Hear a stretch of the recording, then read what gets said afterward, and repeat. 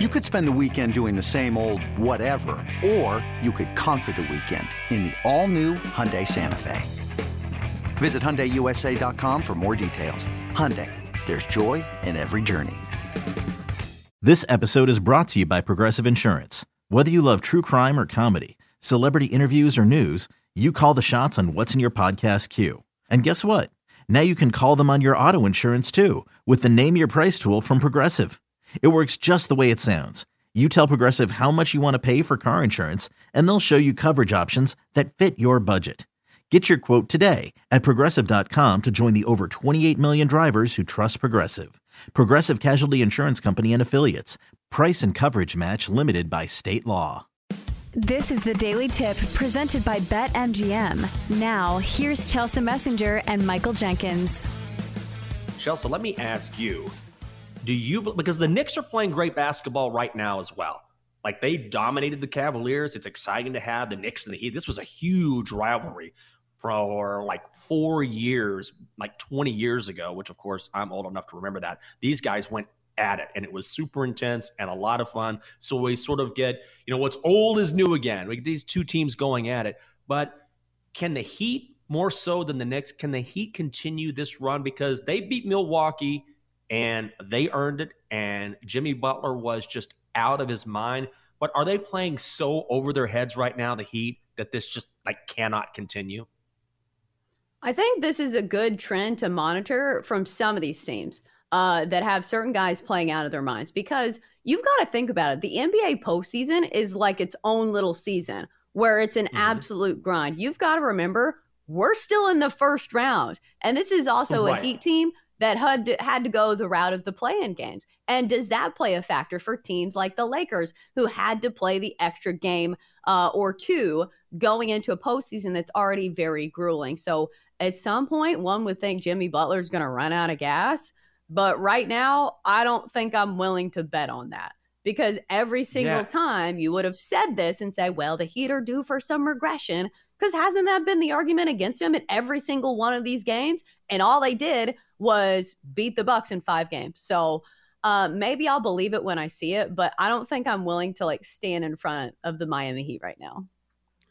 Yeah, and what's crazy is I was looking at the line for Sunday's game, Madison Square Garden, the Eastern Conference semifinals, and the Knicks are laying 4.5 points. They're minus 190 on the money line. The Heat are plus 155. The total is set at 205. So this is really early. I generally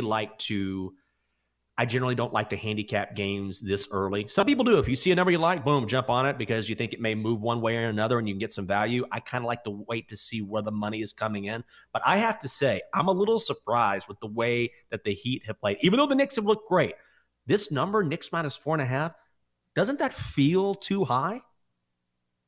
It does, especially for a Knicks team that's fully capable of laying an egg, offensively speaking, because you watch some of these Knicks games and it feels like you're back watching San Diego State in March Madness, because, it's just possessions and you go 4 minutes without scoring a single basket. So I think it's going to be a tougher defensive challenge, though, because one thing the Knicks do is they play very, very physical. We saw that against the Cavs, to the point where the Cavs looked really soft.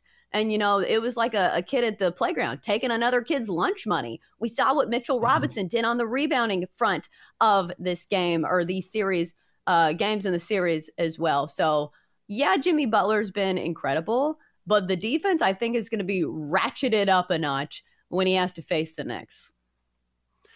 I think so too, and that's the one thing the Knicks have done such a good job of. If you look at that series against the Cavaliers, whether it was Donovan Mitchell, whether it was Darius Garland, the Knicks did such a great job of shutting down those Cleveland scorers. And even when you look at the total, the total tells you that in this game, the total is 205. So considering, look at the Kings-Warriors total today, 235.5 down to 234.5. And then all of a sudden you switch to the Eastern Conference semifinals and the total is 205. That's super low, but I still feel like maybe the under is the right side. But defense is going to be absolutely crucial here. And Chelsea, if you talk about this line, at least for me, being a little bit too large, with the total so low, wouldn't you think that if the total's this low that the line should be shorter? Yeah, this was the question mark I had for the Knicks getting 5.5 last game, but the Knicks won outright. So points didn't even matter because they won outright. But you're right. When points are at a premium, one would think you lean towards the dog and taking the points. But we've had this discussion before. What about regular season trends? Ones that really jump off the page. Do you think those carry over into the postseason? Because we know all season long, the Knicks have been the best first half team in all of basketball. And especially when they're playing at home, do you think this is a Knicks side that could cover a 2.5 point spread in the first half when playing for their home crowd? I would say this is, when you talk about regular season trends, I think it is matchup dependent because, for example, in the Grizz-Lakers series, these trends generally have held true, which is the Grizzlies are terrible on the road. So they have not been able to get it done in LA. They were the second worst team on the road during the regular season away from Memphis. That trend has held true. I think it holds true tonight. The problem with the Knicks Heat is, and this is my thing with the Heat and why we got into this not argument, but this discussion as to whether the Bucks were a failure based on being ousted by the Heat, is that the Heat aren't playing like an 8 seed. So during the regular season, yeah, I would have followed the Heat trend, which is being terrible on the road against the number and the Knicks being great in the first half.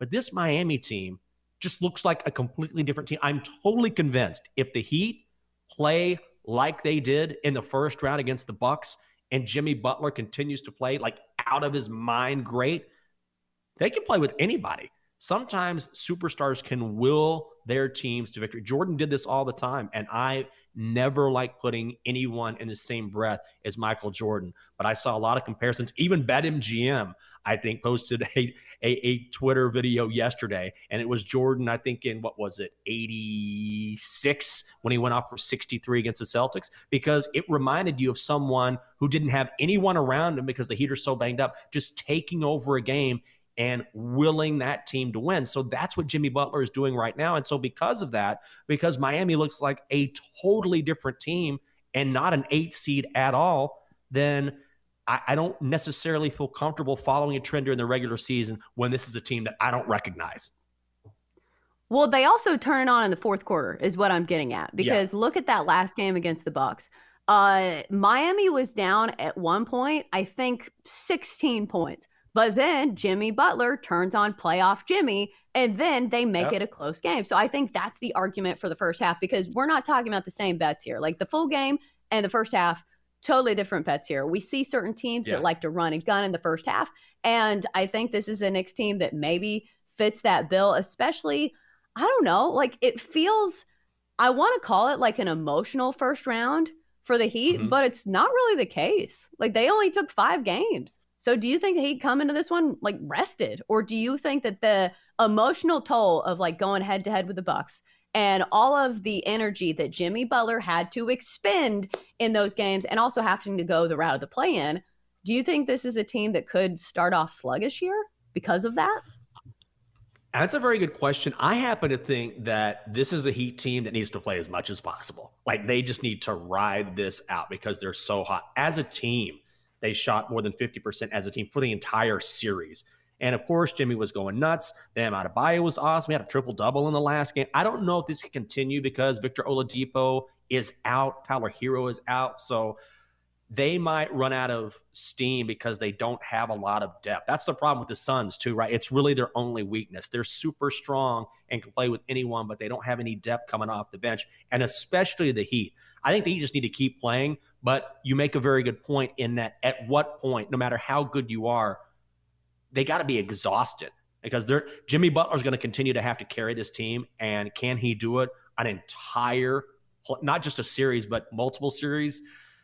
I don't know. I think the Heat need to try to stay hot, but that's a very good point. The longer this goes, maybe they get worn out because they just don't have the bench depth that they used to have because of the injuries.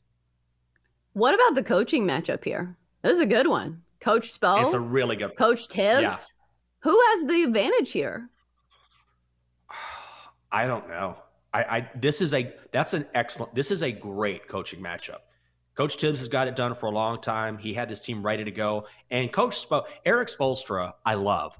And when you talk about the great coaches in the NBA, I feel like he's a guy that sort of gets omitted. But this is a guy who's been there for a long time and has found a way. And also, when you talk about this Heat team, like trying to manage these personalities, like these guys are really fiery. They're always going at, what was it early in the season? Like Udonis Haslem was threatening to kick Jimmy Butler's ass on the sidelines. And then during game 5 against the Bucks, Coach Spo drew up a play for Jimmy Butler. And in the huddle, Jimmy Butler said the play that ended up tying the game in regulation. And Jimmy Butler said, I don't want to do that play. I want to do something different. Coach Spo said, okay, I trust you. Drew up a different play and it worked. I love Coach Spo, but Tibbs has been successful everywhere he's gone. I don't know who you give the advantage to here, but that makes it even more difficult to handicap because both of these guys can flat out coach. Right. That's part of being a good coach is reading your players and knowing when to step aside, because in the NBA, it's still about the superstar. So you got to know when a guy is feeling it, you say, hey, you take the ball, because we've seen it with Jimmy Butler. That's absolutely been the right call. And the other storyline worth watching in this Knicks Heat matchup, Julius Randle got benched in one of these games. Now he's hurt. His status right now looks unclear. It's, quote, hopeful. Do you think he makes a difference here? Because obviously, I'm not going to say they didn't need him in the first round, but it feels like they didn't need him. It was the Jalen Brunson show. Yeah, but is that sustainable? Isn't that the bigger question? Like, Julius Randle is a huge part of this team. And again, provides depth for this team. Now they play without him in the second half against Cleveland, but this would just make me lean more towards the Heat getting 4.5 points if they're hopeful that Julius Randle might play. Yeah, but I'll say one thing about the Knicks. They get a lot from their bench, and usually we see that from the Heat as well. During the regular season, they have like a lot of guys in the rotation. Like it's a heavy road. It's not just 5 guys. They move them in, move them out. But what the Knicks get from guys like Josh Hart coming off the bench and the toughness that he brings, even just going for loose balls. I think we mention the term Heat culture all the time and what the Heat have bring to the table in that regard. I think you look at the Knicks, and it's a team that's blue collar. It's going to be aggressive. They're going to throw the elbows. They're going to go for every single loose ball. So, all right, let me ask you this. What does Heat culture mean to you? Because for me right now, it just looks like Jimmy Butler. Like, I know there's some history tied there, but like people are like, yeah, Heat culture. I'm like, well, Jimmy Butler's doing big things. I don't know if that's Heat culture. That's Jimmy Butler culture. That's exactly. What is Heat culture? Like, what does that mean? Like, I don't know. I want someone to define. Do you mean Jimmy Butler playing like playoff Jimmy Butler stepping up? It's not like I watched this game. I was like, "Ooh, Heat culture, man. Classic Heat culture. This is what the Heat do each and every season." No, it's not. Yeah, this let me Jimmy read Butler it from the up. internet. Yeah, because read I Googled it. Heat culture is discipline, accountability, work ethic, and enjoying somebody else's success. Like, it seems very vague, right? So you mean this is the same exact culture that we see at every high school, every college, every pro program, everywhere? This is just a set of, hey, let's play hard for one another. Let's go to war with our teammates. We're accountable for this. Is not specific to the Heat. Like, you see this all. Walk into a college locker room, be accountable, play for the man next to you, work hard. Like, this is just a set of different stipulations or different things you hear all the time. Cliches. Like cliches, very stereotypical things that you hear all the time in sports. This is just like one cliche after another. Hey, be accountable, Chelsea. Work hard. Step it up. Be good to one another. Respect others. Okay. That's every team ever. This is not specific to the Heat. It's not like this is some sort of list like, wow, this is a very detailed and very interesting. Wow. I had no idea about this Heat culture. Maybe I'll apply it to my own personal life. This is Jimmy Butler playing out of his mind. That's all it is. Right. It's nothing to do with Heat culture. Although on the other end, what's the Knicks culture? Take your lunch money, push you down, shove you, until you give up and bleed.